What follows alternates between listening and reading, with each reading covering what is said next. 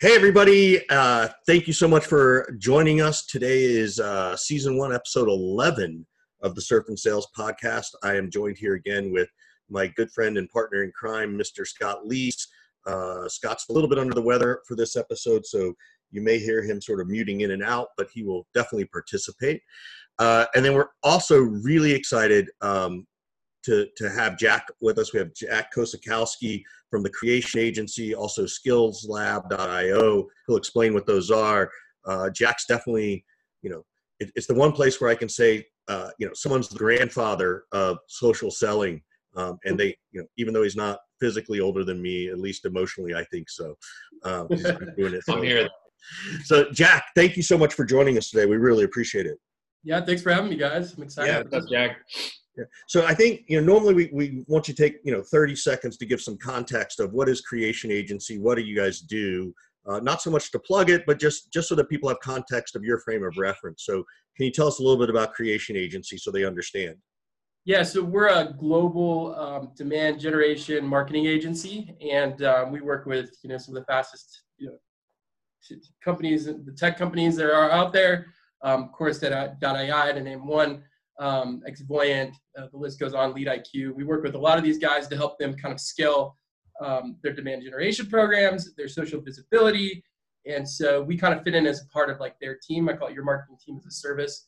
But we do work with other enterprise companies, Google. We have Google, IBM. We work with small to large. Really, our whole objective is to innovate the way that people do marketing and sales.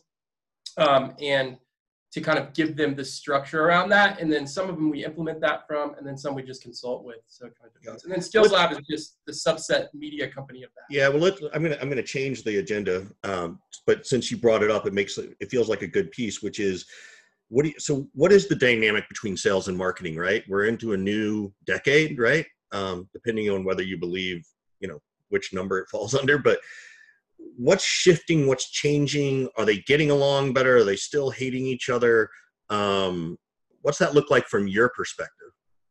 I think it's from a marketing agency perspective, where we actually get the luxury of working with both sides a lot of times, because, our job is to not, we're hired usually to get you MQLs, and then, the sales team comes over and goes, well, you're getting us MQLs. How do we turn these to SQLs, right? So we kind of sit in the middle a lot of times. And I would say that it's getting better and better because sales is starting to really respect marketing. And they're really coming to marketing and saying, hey, how do I market myself? How do I get better at using marketing as a prospecting technique, right? Because we always laugh about this, right? What's the difference between lead generation and prospecting? They're the same thing, right? We're both trying to drum up some demand, and one's just coming from sales, one's coming from marketing. We're both kind of doing the same tactics, right? So yep. I think sales and marketing are kind of coming to a place where sales actually respects marketing, where I don't think they used to. But I think this day and age, you're seeing that with a lot, especially the younger tech companies. But is marketing respecting sales yet? Like that's, I know Scott's going to ask this question, wants to ask this question. Is marketing respecting sales a little bit more? I think so. I think they don't have a choice anymore, right? I think marketing needs sales now. Wait, what were they jealous about though? Why was marketing jealous? I'm telling you right now, like I'm seeing a crazy shift. Like I see them starting to blend because they don't have any other, they don't have any option, right? A marketing director, a CMO needs a VP of sales, and we're going to get into this, but let's say we want to drive more leads and more demand to a webinar, right? Just use that as an example.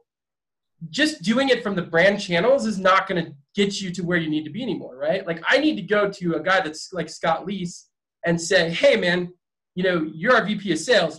Can you share this out? And can you write a little blurb about why somebody should come sign up for this, right? Like as a marketing department, I'm starting to need sales more than ever, right? I'm starting to need customer success in my team more than ever because the success is really coming from the person these days and not from the brand like it used to.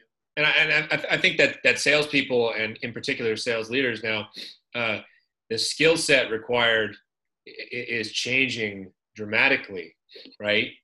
10, 15 years ago when I first got started in sales, like I just had to be a salesperson. That's it. I just had to pick up the phone and smile and dial.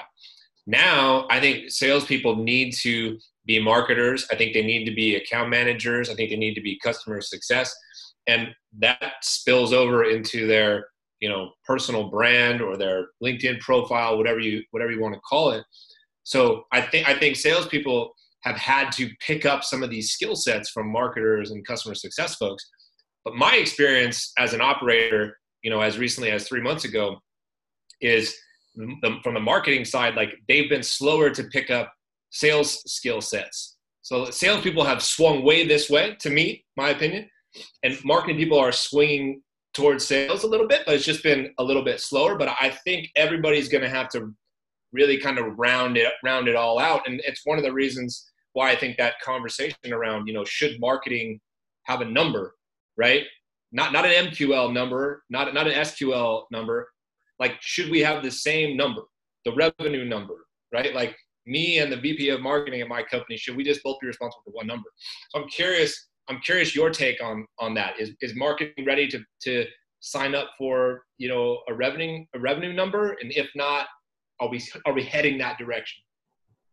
I mean, I think, from my observation is, yes, they've always been held by a revenue number or they should have always been held by a revenue number. It's just not been called revenue because if you understand the dynamics of math when it comes to being a CMO, right, you know that you have to get a certain amount of pipeline built, right, and it has to go through a certain amount of pipeline has to go through a certain amount of stages from a marketing revenue standpoint. I think the problem is that the tracking has not been there to be able to give and support marketing with those numbers, to be able to go to the CEO and say, here's what we attributed to in revenue, right? Now you've got platforms like HubSpot, you've got platforms like Marketo that are getting more intuitive and they're getting smarter to be able to give marketing a revenue number. But I think, to your point, I think marketing's always been held to a number. I think the technology just hasn't been caught up enough to be able to attribute that number to sales, if that makes sense. But yeah, I'm agreeing and disagreeing with you at the same time, if that makes sense. Yeah, but there also used to be a time where sales was just done on a phone book and a sheet of paper. So so don't tell me that we need technology for marketing to assume a number. That's kind of uncool. No, but to track attribution with all the things that are happening in marketing, I think that's where salespeople and me in the blind before I started running a marketing agency, I was a regional sales manager, right? So right. I was on the other side of this.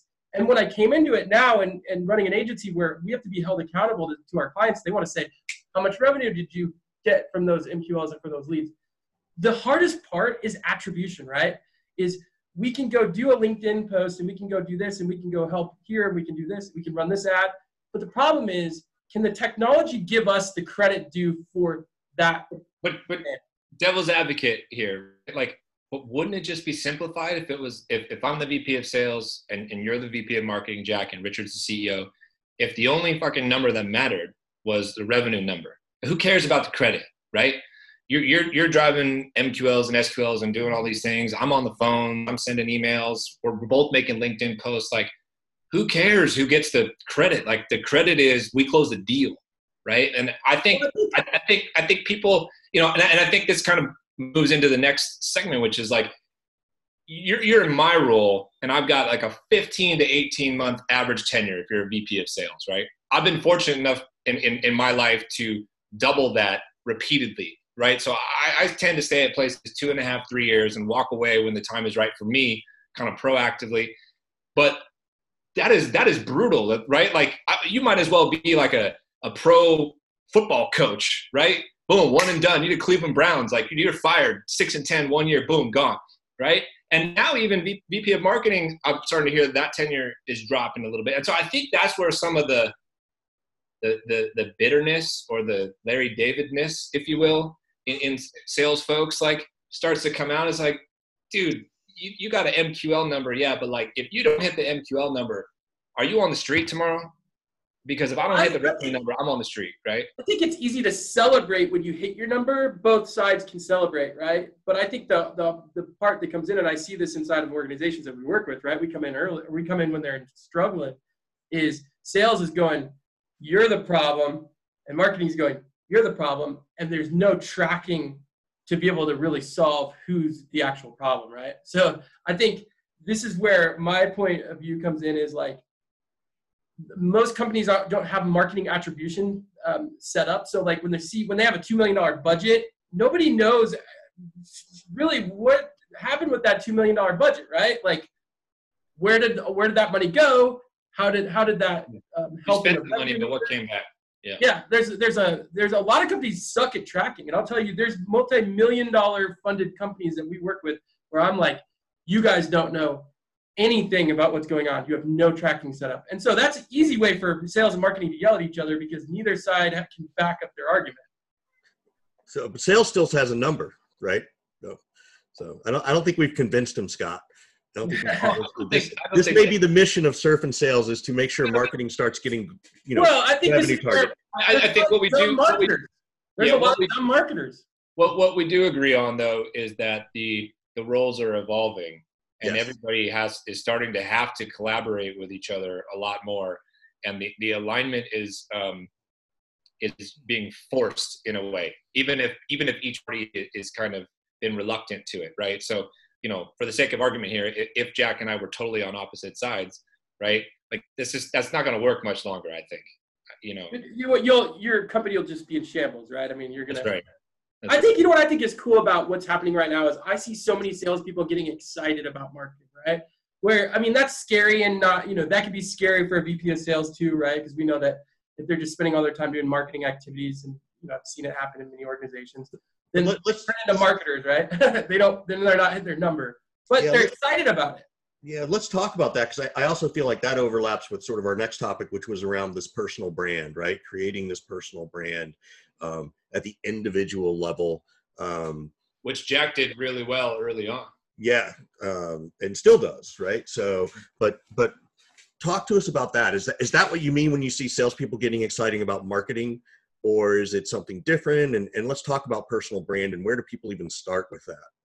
Well, I used to look at this is how I built my career, right? Like, so, I mean, running an agency, building over a $1.3 million book of business, like taking this over on my own, right? All this is through relationships of my personal branding. Like, I'm not just sitting here with you guys and saying anything that I don't have a ton of results behind. I mean, it comes down to the amount of connections that you can scale in 2020 using technology and using these social platforms. It's insane, right? I mean, like, Scott, you talk about this all the time. Like, you have 30,000 connections and, it's like you want to get more and they're like cutting you off, right? Like, we're at a point where like these platforms are cutting people off from getting even more connected, right? Like, that's a beautiful time. And as salespeople, I mean, I think I've always said this in my sales career is like, if I have enough sales conversations, no matter how I get them, I will hit my quota, right? Like, just give me enough people to talk to and I'll sift through all the crap and I'll get to the gold, right? I mean, it comes to a numbers game. And I think salespeople at this point is like, they're hitting their heads on the pavement going, nobody wants to talk to me because, they're calling those people they're not connected to. And the whole shift now is like, now you get connected to people and then you call them, right? Like, connection first and then the call. Connection first and then the ask. And before, a lot of these salespeople that are struggling, they're doing the opposite. You always ask them, it's like, they're doing the opposite first. They're asking for something before they're connected to people. The ones you're seeing that are having a lot of success, and this comes with socialists, they're connected to people before they're asking for anything, right? Yeah. So where do you start, right? I don't care if you're, I'm not even talking about sort of the out of college kid who's a BDR, SDR in a sales world. Maybe you're 30 something or 40 something and you've never really paid attention, right? I think we both know Jay Jensen, right? Yep. And I think he's one of these people where all of a sudden he just started posting stuff, right? Like, he didn't care about what it looked like. He's entertaining as hell, man. Grammar, That's entertaining. Right? Quality content rises to the top all the time, right? So what advice do you give to people just to get started? I mean, I think you start to just, you put up your profile, and like, I don't want to sound like a broken record, right? But you optimize your profile, you do all that, but you just start to engage, right? Like, I think most people try to be the thought leader in the beginning, and then they just fizzle out because they figure out, I posted 5 times, did a video, nobody liked it. This doesn't work, right? And so I think that you got to have the opposite. You got to start the opposite way. You got to start by just going and consuming and engaging with other people that are creators, right? And start to understand how people talk. Because there's like a different way of conversation that happens on social media, right? Like, people don't get that. Like, you have to position your copy differently. You have to shorten the way you say something in less words. I've always said that's one of the best things ever happened to me in sales was to have to write copy on LinkedIn and Twitter. because Yeah. I actually I started to say a lot more with less letters, right? And that's when I started to get more effective. But just start to engage with guys that are writing posts, your clients that are writing posts, your prospects, and just start to understand how it kind of works and make engagement a habit first. And then start to worry about, prove out that you've got the habit of actually engaging and getting into conversation, moving conversations offline, and then start to create your own content after you've kind of figured that part out. I think that's where a lot of people go wrong. Don't become a creator until you understand how to engage in the platform and have conversation first. And you'll get ideas from other people, right? It'll spark ideas. You don't need to sit there. Scott and I have this discussion all the time. It's like, I don't know what to write. Sometimes I just need to go and read some other people's thoughts, and it sparks an idea for me to springboard off of theirs. And of course, I certainly want to attribute credit to that person. Like, I just read so-and-so's post. But, I think people also feel compelled to produce stuff every single day. Like, I can feel some of the pressure of that, but if I'm not inspired to write something, like, I don't fucking write anything, because I'm just not that way. Like, I can't say, okay, every day at 2:00, I'm going to write something. I'm going to produce something. Right. And it's like, dude, I don't have a team of 40 content creators like Gary Vee. Okay. Yep. To produce 100 pieces of content every single day and flood the market. Right. Yep. And I don't think you need to. I think there are, I'll say this, I think there's people that are over creating right now, and it actually is hurting their brands. I believe that. I think, Gary Vee's different. The guy, like, he's just really smart, first of all. Like, that's what a lot of people don't give him credit for. It's like, most people don't have the intelligence that he has to even be able to create as much content as he does in the first place. The guy's just really smart. And then he's got, what you said, a team of 40. But the average everyday person, like, you shouldn't create anything unless you've engaged long enough on the platform to know if it's actually got value or not. That's what you see a lot of the new people that come on LinkedIn. They're like, they start to write stuff. And you're like, how the hell, why would you write that? Like, come on, you're like regurgitating, the same thing everybody else is saying it in a really worse way. It's because they haven't taken the time to go out and actually engage with content and see what's high quality and what's not, and then make a decision as to what they post. That makes sense.